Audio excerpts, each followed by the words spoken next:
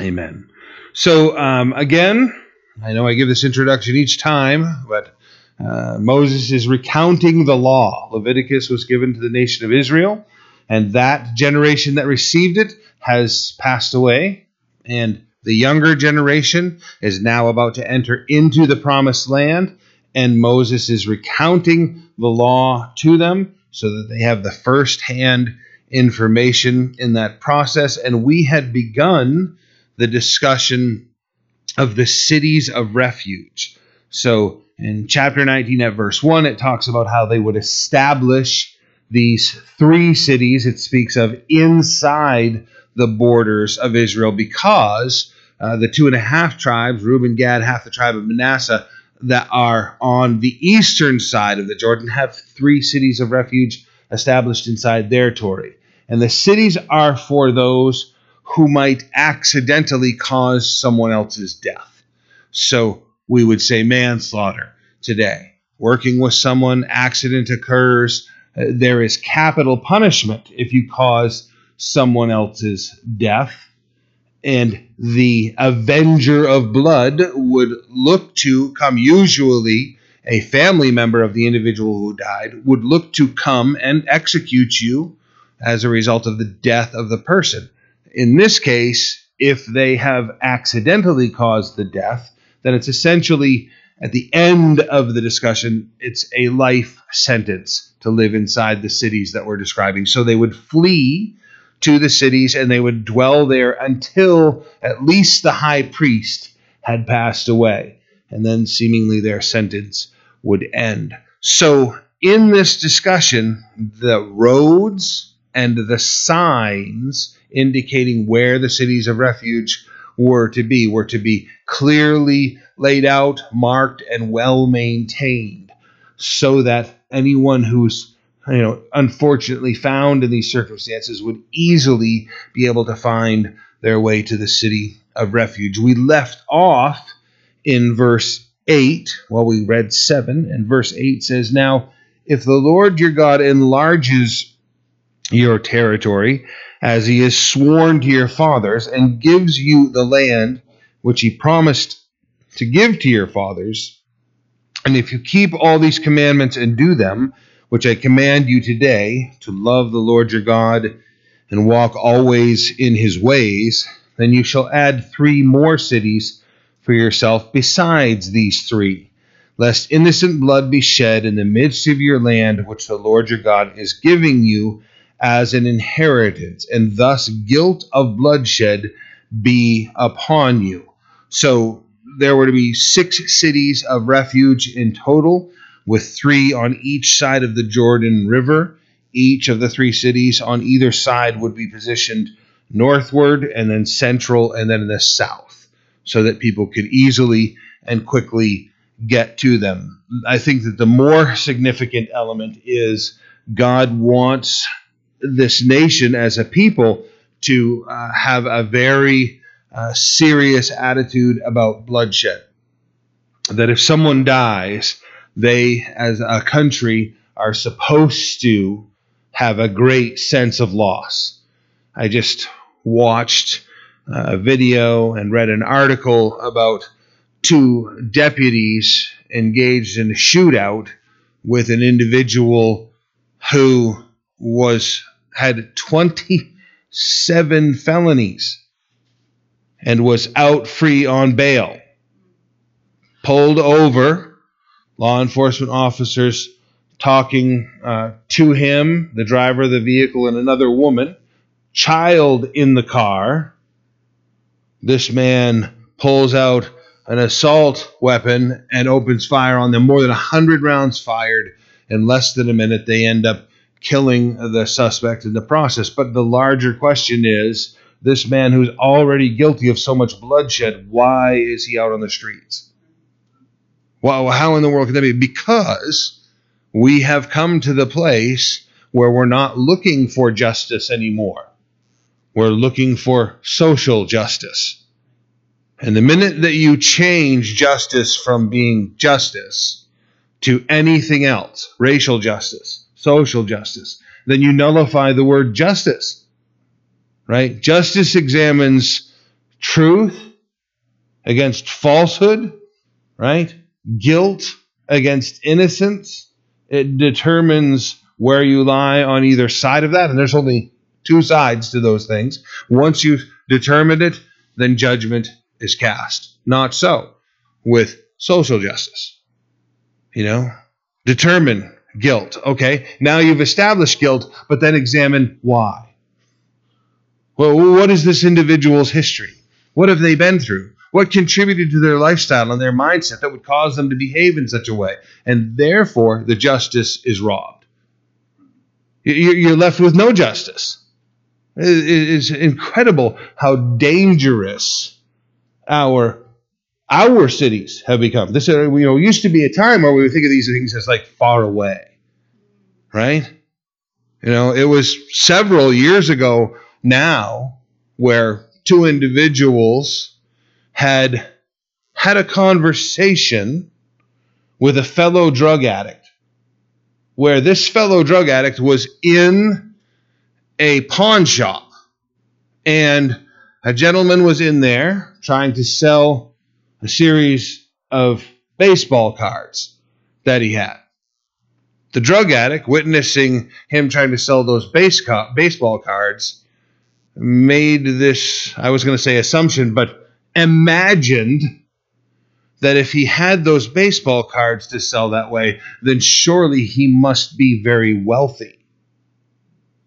Told his two drug addict friends about how he had witnessed this, and by the time he tells his friends, assures them that this man has more than $50,000 cash in his home.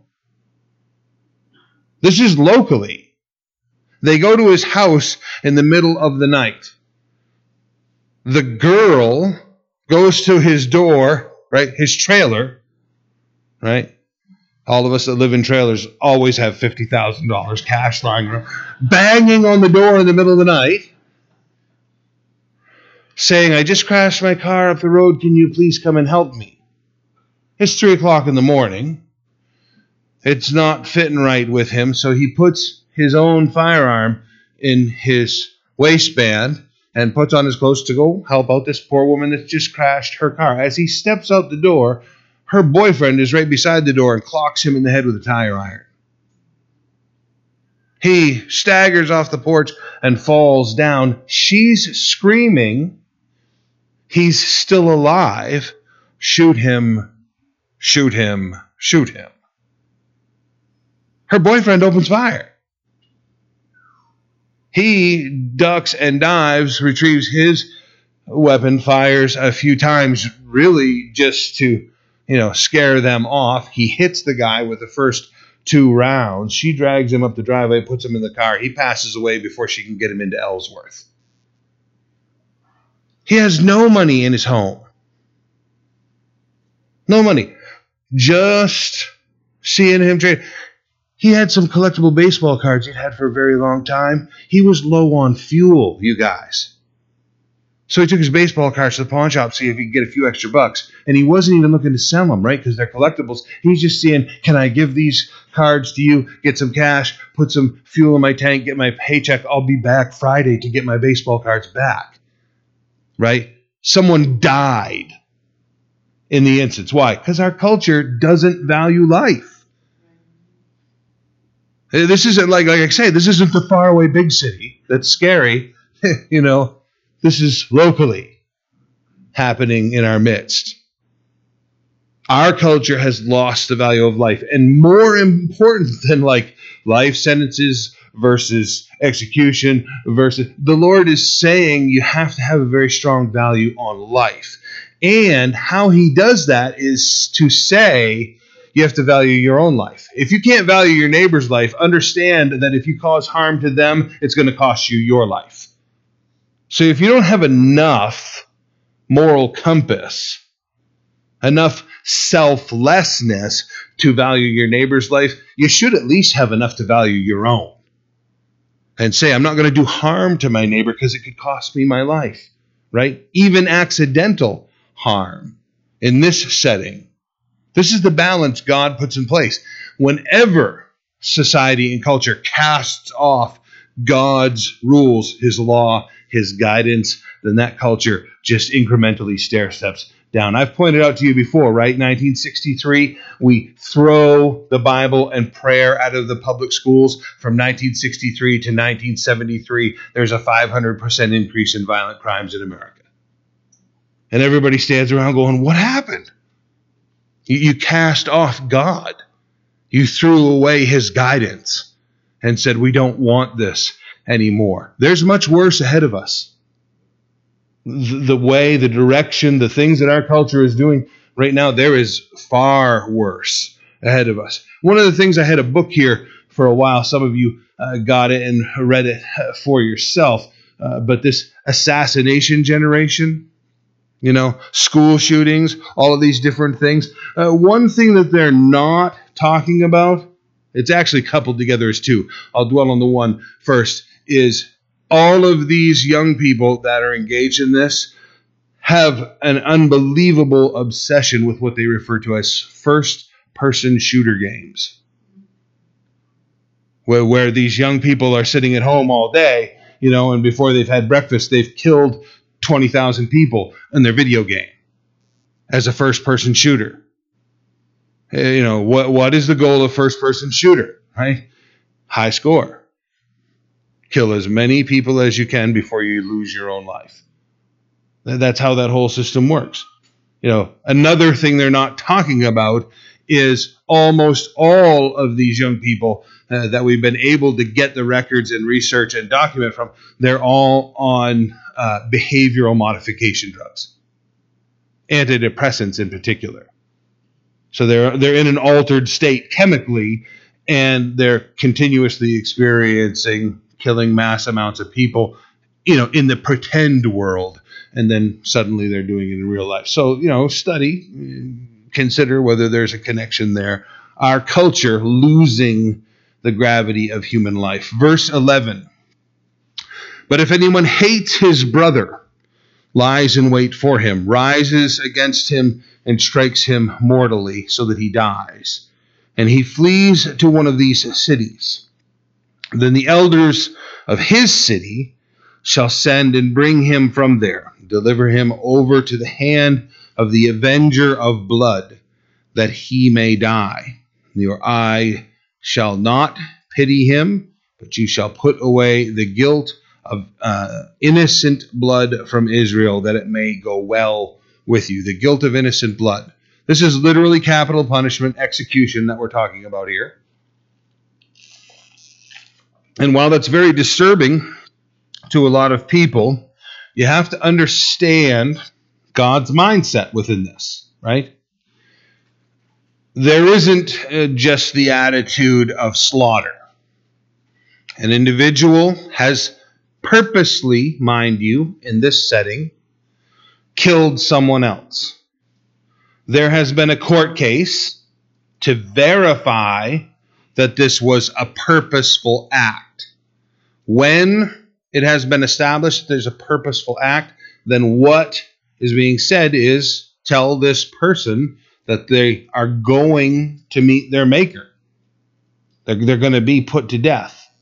That gives them time to get right with their Creator. This isn't some wicked attitude that says just destroy, or even, more, send them to hell.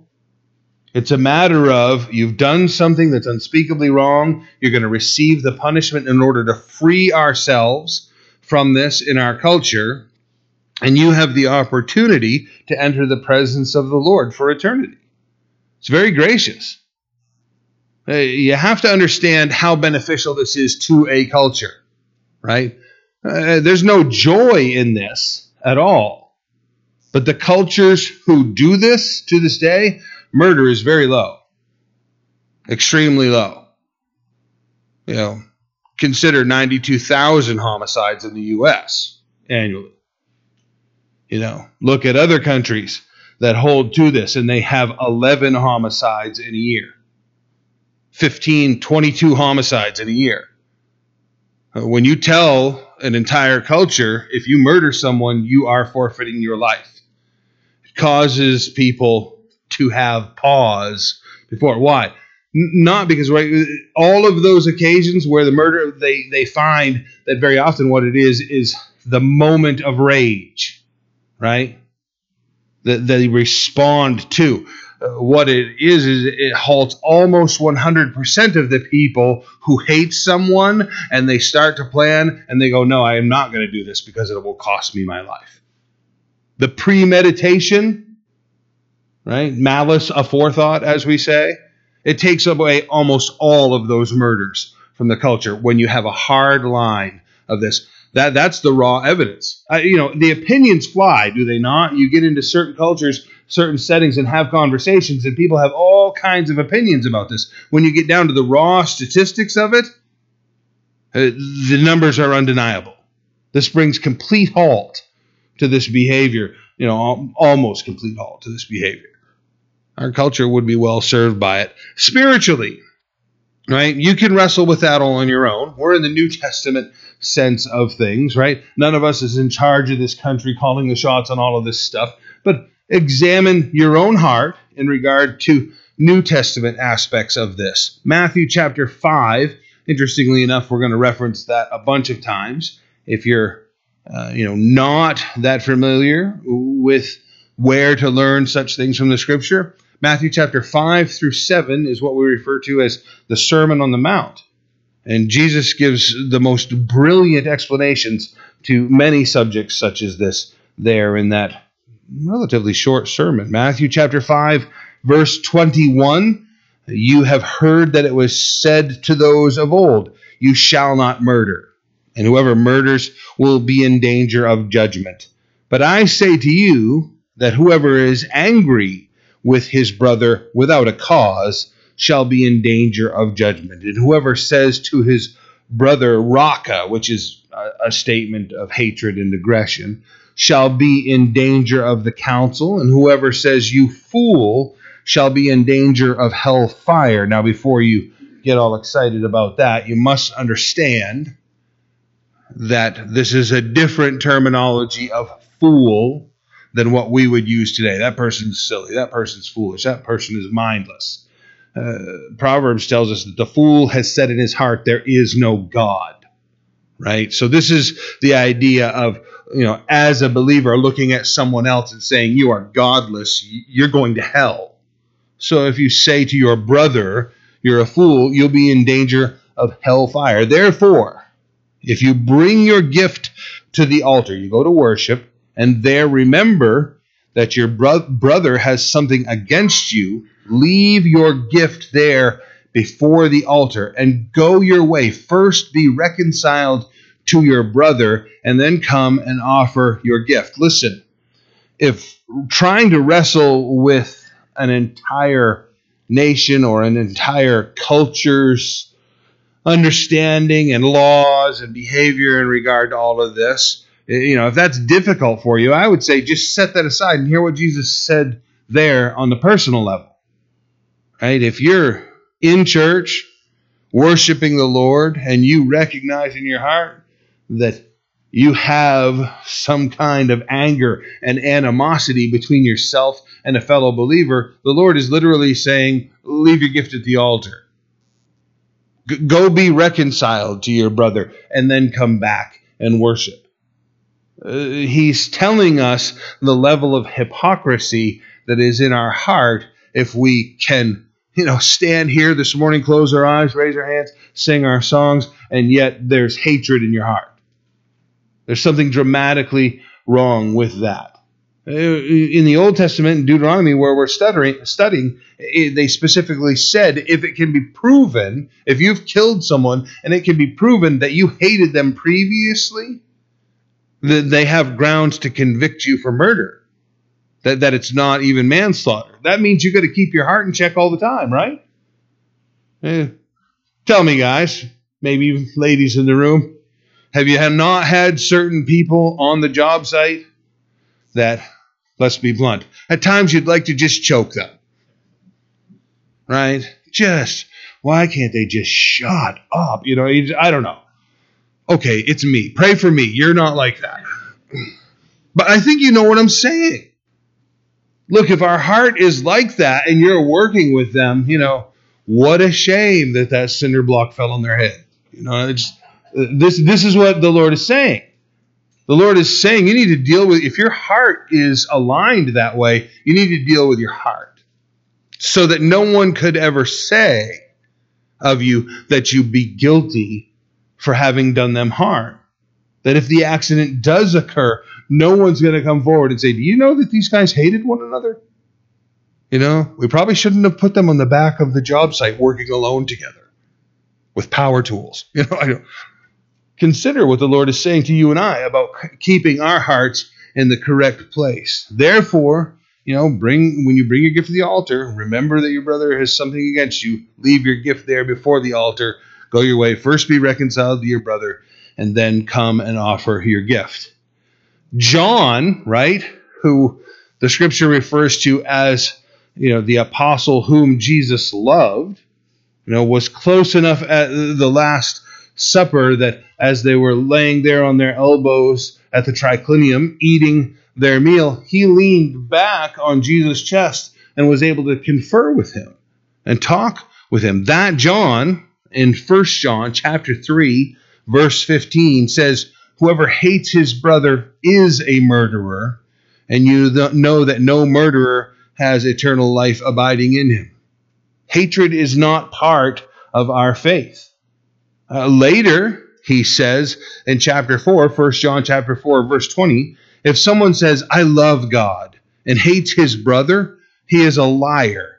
For he who does not love his brother whom he has seen, how can he love God whom he has not seen? You have a brother right there in plain view. You've got all the opportunity in the world to correct the relationship. Consider what the Lord might be saying to each of us about our thought life and our attitude. Back to Deuteronomy chapter 19, looking at verse 14. You shall not remove your neighbor's landmark. So we're getting a number of different things that are put forward to us in this setting. I think it's very applicable in a slightly abstract way. Do not remove your neighbor's landmark, which the men of old have set in your inheritance, which you will inherit in the land that the Lord your God is giving you to possess. So as they go into the land was to be divided up, and each of the tribes, there's 12 tribes, are all going to receive their land. And then those portions are to be divided, and lots are to be drawn, and it's to fall to each one of the families and then down to the individuals. So everybody gets their portion of land that is going to be their responsibility to own and to work. And what the scripture is saying right here is, don't move the boundary markers. Okay? And that's ever. Never move them. Once you move into the land, you inherit the land, leave them in place. Well, you might be thinking, well, what if I bought the property next door? You don't get to buy property in Israel under this law, right? There is only lease agreement. You could lease it for the 7-year allotments or for the 50-year allotments, and then it was to return to the original owners. So you could take a portion of property and assess its value as far as raising crops, and you could pay the individual who it actually belonged to them the sum of money that was agreed upon in order to have that land and work that land for the period of time that you were agreeing. But after that time expires, it returns to the original ownership. So don't move the boundary markers. Why? Because it's theft. If you want your field to be a little bigger, you just go out there in the middle of the night, gather up the pile of stones, move them 50 yards, farther away from your house so that you are now claiming your neighbor's property. You're stealing land, is what's being said. The Lord has a number of things to say about this throughout the scripture. Proverbs chapter 22, verse 28 says, do not remove the ancient landmark which your fathers have set. In Proverbs, when it says that, it actually implies a spiritual landmark also. Don't move the boundaries that have been set. We were just talking about manslaughter and murder. Apply this to that. And that's part of the reason that they're coupled together this way. What God has declared as in bounds or out of bounds, you need to leave that way. Now, I often refer to the issue of marriage. We conducted the ceremony yesterday, as I mentioned, and when I conduct a ceremony of marriage, I am sure to point out that marriage is the biblical union of one man and one woman as husband and wife. Right? Not one man and many women. Not one man and one man. According to the scripture, one man, one woman for life until death do us part, is what the scripture records. If you're thinking, well, now wait a minute, Abraham and others had more than one wife. Yes, and the Lord rebuked them as being in sin. And they also had to deal with the consequences of living that way. None of that was within God's will. Throughout the scripture, God lays out the mandate and men choose to obey or disobey it. And when they obey, they have the benefit. When they disobey, they pay the consequences. Don't move the boundaries that God has set. You say, well, marriage is not between one man and one woman. It can be between a man and a man, or a woman and a woman. Yes. And so now, why can't it be between one man and many women? You've moved the boundary once. What says that it can't be moved again? You keep moving the boundary, and you end up like India, where several years ago now, a woman married a dolphin. I'm not just saying that for humor's sake. Once you start moving, if you say, no, this isn't God's established law. He created us, and therefore he gets to say the way things will be or they will not be. If you don't have that in mind, and you have this attitude like, oh, this is just the opinion of men. Men have established this. This is the thing, humanity has created and imposed upon itself. You start moving the line, then what says you can't move the line wherever you want to? Right? The reason that they're set in a specific place is because there is a God that created us all. And that God who created us all gets to say what is right and what is wrong. Right? Some of us have been involved in building different things. If you've built a gate, if you've built a door, if you have set things in a certain way, and someone comes along to use that and they're not using it properly, you can say, hey, that gate's not working because you're not unlatching it properly. You're the one that established how it should be opened, how it should be closed, so you get to tell them that's how. So you don't know what I'm talking about? Have you seen a teenager open the door with their foot? Right? And loudly wished that they would not. Right? People do that. You've established something in a specific way, and someone else chooses to do it differently because you're the designer. God is the designer of all of creation. So he gets to say the way things will be and will not be. The more that our culture moves away, moves the boundary markers, the more we all have to pay the consequences as a result. All of us. Right? Somebody else moves the marker and you start functioning inside that false boundary, you get to pay the cost of the disobedience also. Verse 15 of chapter 19. One witness shall not rise against a man concerning any iniquity or any sin that he commits. By the mouth of 2 or 3 witnesses the matter shall be established. The very first thing that does is eliminate a lot of gossip. Right? If you're the only witness to someone's failures, keep your mouth shut. If other people are witness to it, right? If there is a need to bring attention to it, then more than one witness has to be responsible in this.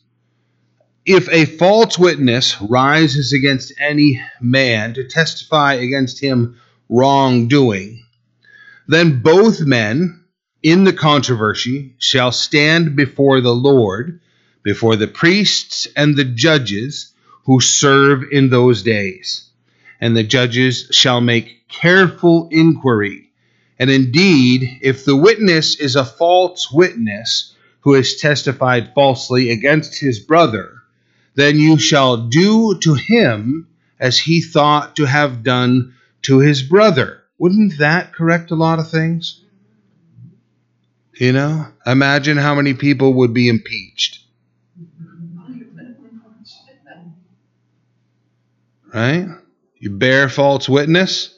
You come forward and say things that are false. It doesn't even have to be proven that there is some, specific. It just has to be proven that what you're saying isn't real. Oh, if you can prove that, right? There'd be a ton of people in jail on every level of our society if we were still functioning along these lines. You don't get to bear false witness under this. Then you shall do to him as he thought to do to his brother. So you shall put away the evil from among you, and those who remain shall hear and fear, right? This is going to cause you to keep your mouth shut. You're not going to spread gossip. You're not going to say things. You're not going to bring accusations. Why? Because there's known punishments. You understand that? You don't even have to, come forward and say, I think that person did such and such, therefore I'd like to, have them have to pay $1,000 fine, or I'd like them to go to jail for a year, or I'd like them to be put to death. There are known consequences to sin that are all established in the law. If you make a specific accusation, then that punishment associated with that sin would automatically be carried out. If you bring an accusation and it's proven that person did that, then the law would be upheld and that person would receive their punishment. So whatever punishment comes naturally according to the law based upon your accusation, if you're found to be false, that's going to be delved out on you. That'll cause the whole of the culture to be afraid of bringing false accusations. Our culture has no consequences. People just run their mouth, say whatever they want to, publish whatever they want to, experience tremendous, difficulty in the other person's life because of the false accusation, and then people just walk away like, so it wasn't true. No big deal. Fake news. How about the punishment that would follow? I think that it would be wise to understand the benefits of this. And those who remain shall hear and fear. Hereafter they shall not again commit such evil among you. Your eyes shall not pity. Life shall be for life, eye for eye, tooth for tooth, hand for hand, foot for foot.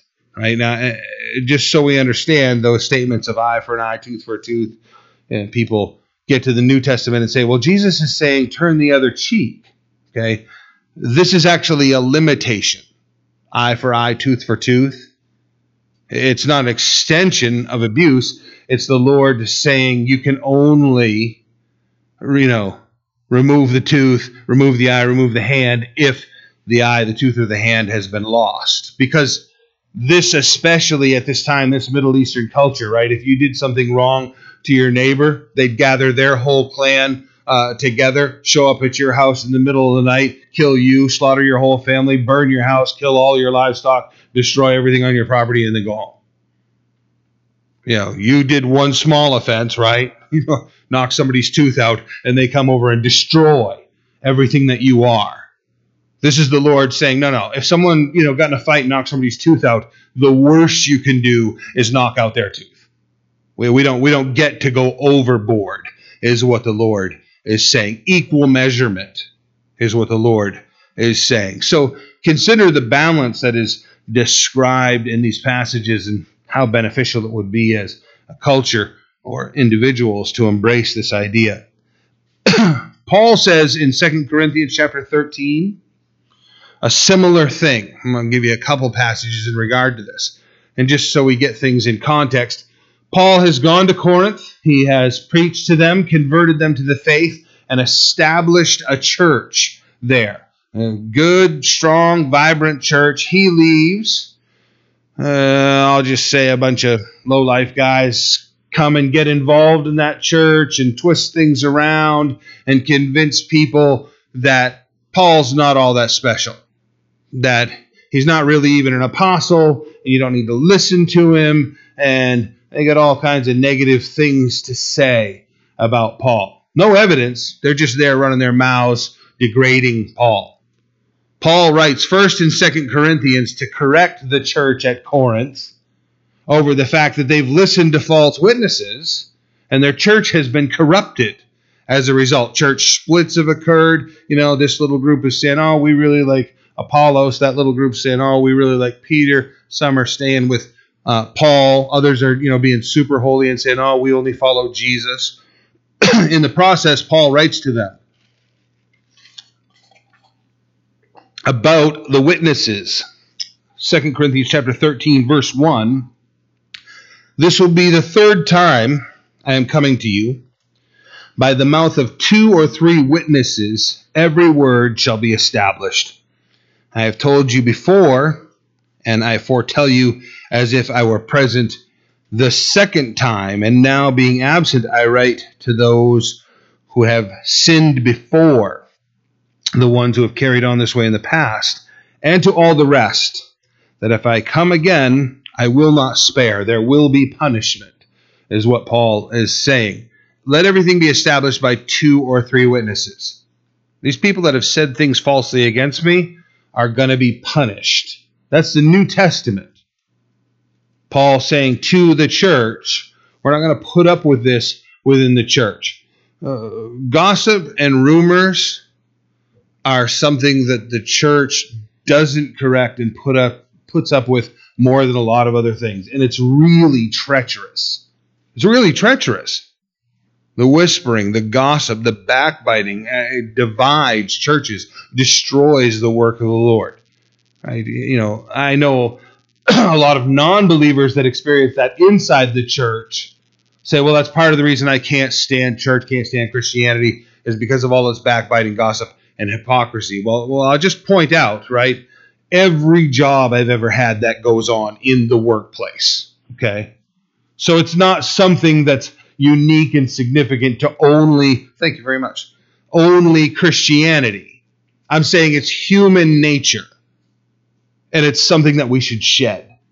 That as believers, we should not function this way. There should be a very different conduct for us. He has to address it again later as he's ministering in the body of Christ. He sent out Timothy and Titus, and he writes to Timothy and says in 1 Timothy chapter 5, verse 19, do not receive an accusation against an elder except from 2 or 3 witnesses. Don't even receive it. Somebody comes and says, do you know what this pastor's done or that elder's done or that church leader has done? Don't even receive that unless it's been by 2 or 3 witnesses.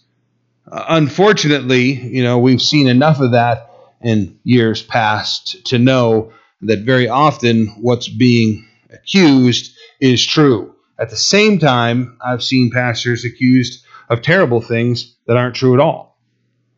Not even remotely true.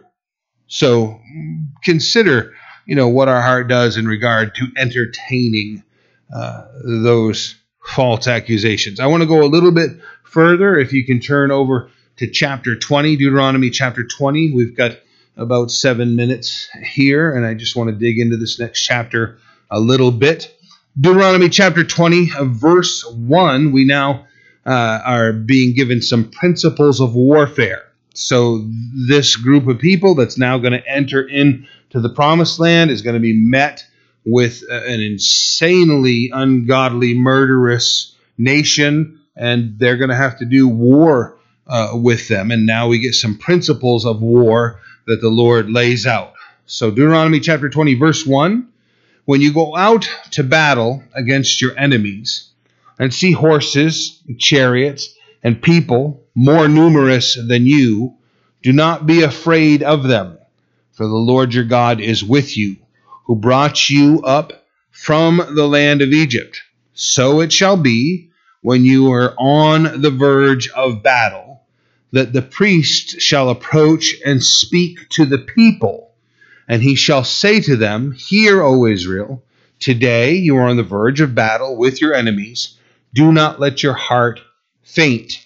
Do not be afraid, and do not tremble or be terrified because of them. For the Lord your God is he who goes with you to fight for you against your enemies to save you.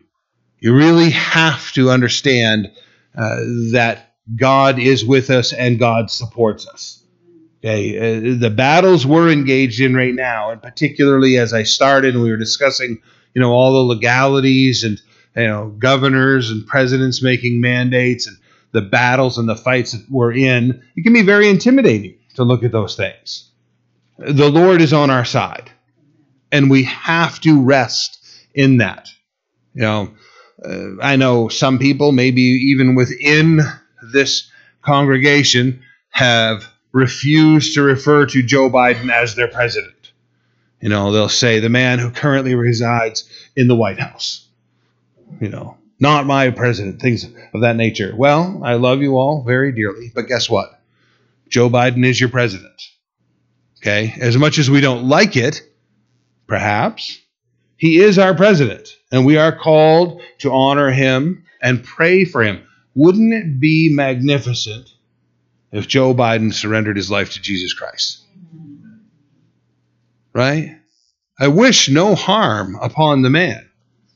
I will oppose him at every turn where things are being done unlawfully, illegally, incorrect, in an ungodly way. I will oppose him, even, whatever method possible. But the bottom line is, the Scripture tells us that God ordains who the king or the president is. We often, right now, there's very few amens when I say that. Right? But here's the deal, you guys. I have often said the Scripture says that you get what you deserve. This is a godless nation who has chosen to rebel against God and even rebel against the leadership that God has put in place. And we're going to continue to experience these things until this nation is submitted to God, submitted to Jesus Christ. We're going to continue to experience these things. And it may be the back and forth, right? Where we get a leader that we, actually desire. And we go, oh, thank goodness. And then you get one you really don't want. Oh, the United States of America's military should be all over the world, policing the world and bringing correct behavior and righteousness to those countries and to those communities. We should be in Afghanistan right now, in force, saving those dear people. We should be there, right? God needs it. No? Do you like law enforcement in your neighborhood?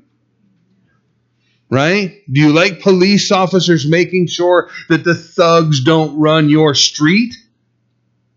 Well, I bet that the people of Afghanistan would enjoy it if we were there making sure that the thugs didn't run that country. So these things are good, but how about this, you guys, right? We're still killing 1.6 million children through abortion every single year. That's hypocrisy. If we're going to stand up and go over to another country and say, this is a human rights violation right here, and we won't put up with it anymore, which I think we should be doing. Simultaneously, it's hard to believe, but Jimmy Carter said the Democratic Party will continue to struggle for legitimacy until it considers the human rights of the unborn child. Amazing. Amazing. As a human being that we're butchering as a nation. And that the list goes on from there, right? That's just one element of the atrocities. I mean, now take the same subject matter, right? Free sex, and move into the fatherless children of our nation. Broken homes. The atrocity, that's an atrocity. And just go down through the line because of the immorality of us as a people. We need to enter into every single battle that we have. And when you start reading these statistics and seeing just how bad off we are as a nation, don't be intimidated by that. Right? More with them, greater numbers, greater strength, greater opposition. So what? Right? Hey, David killed a real giant. That's not a storybook fantasy, right? We've been into the region, and archaeological digs have proven to us, there actually were giants living there. And I'm talking giants like 11 feet tall, femur bone, 3.5 feet long. That's a massive human being. Iron bed frames, 12 feet long, door latches in their homes at 6 foot in the air. Giants live there, right? You should be aware, most of you are probably aware, right? David, how many stones did he take out of the brook?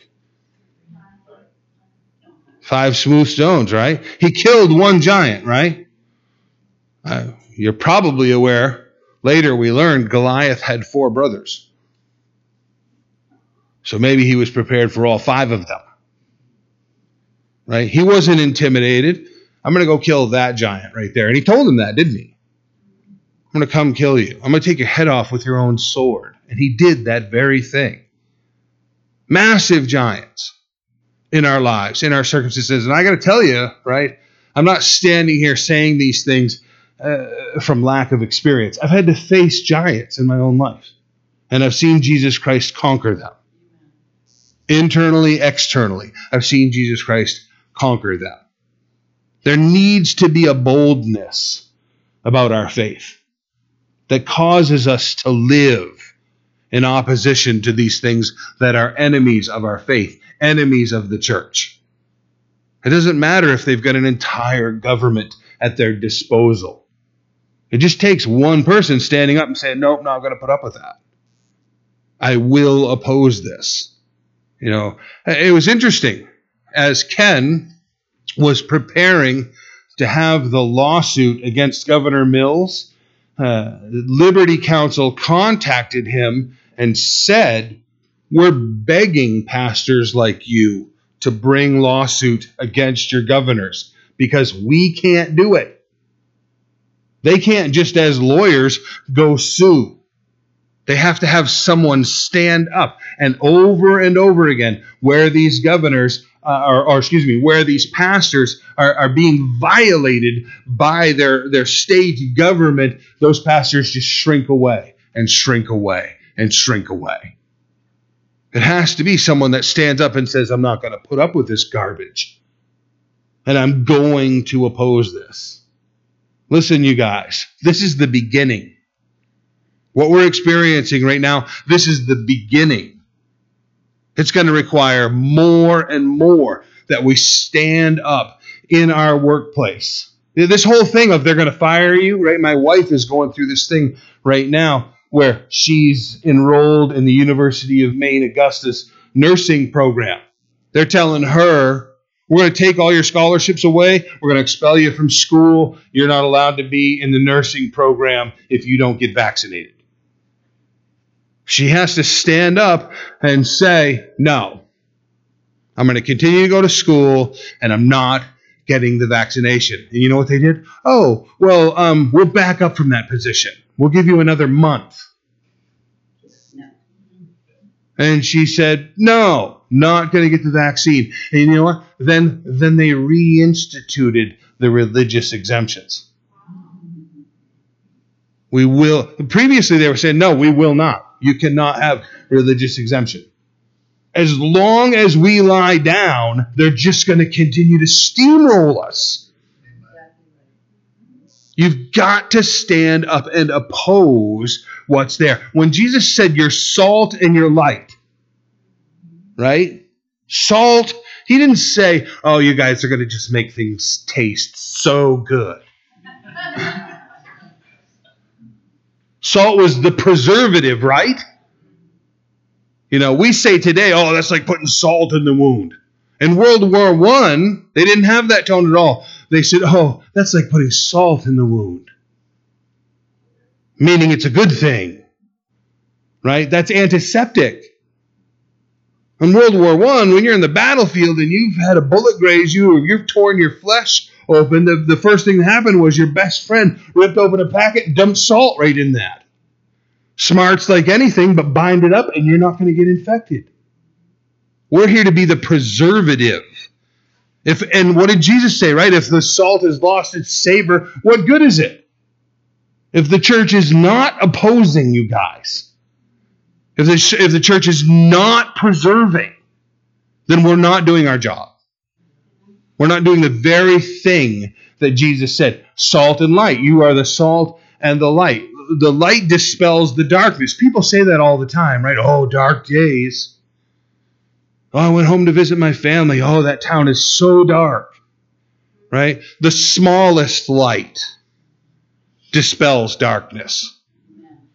It just gets rid of it. Anywhere you put that light, it just moves it out. You don't have to have it. It's nice when you've got like 1,000,000 candle watt halogen that you can, see from here to the island with. That's nice. But if you're in the pitch black looking for your car keys that you just dropped underneath your car, that little tiny light on the back of your cell phone is really handy, isn't it? Smallest light. You got to illuminate.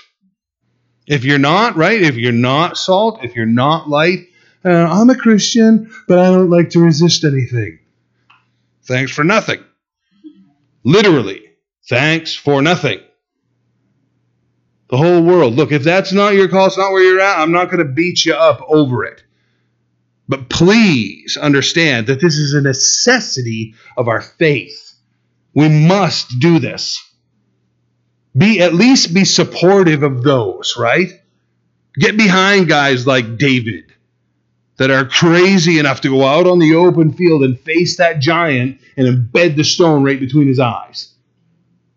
Because it has to happen for the sake of everyone in the process. We do not do this the entire, right? You extract the Christians, there goes the neighborhood, man. It's all over. We've got to stand up. Romans 8:31, I'll leave you with this. Remember that I said this, write it down somewhere, Romans 8:31. You should be familiar with where Paul said to the church in Rome, what then shall we say to these things? If God is for us, who can be against us? That's the truth of the matter. If God is on our side, if we're on God's side, then nothing can oppose us. Make sure that you're not letting yourself be intimidated by the wickedness of this world. Amen? Amen. All right. That's what we get time for today. We'll pick up at verse 5 next week. Why don't we stand and we'll pray together. Father God, we are so grateful for your love, for your word. Help us to be men and women that submit ourselves to you, that learn and know your word and live by it.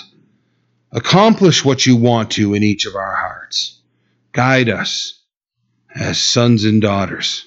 Lord, open those opportunities for us that we would be able to step through and see your kingdom come and your will being done in those settings.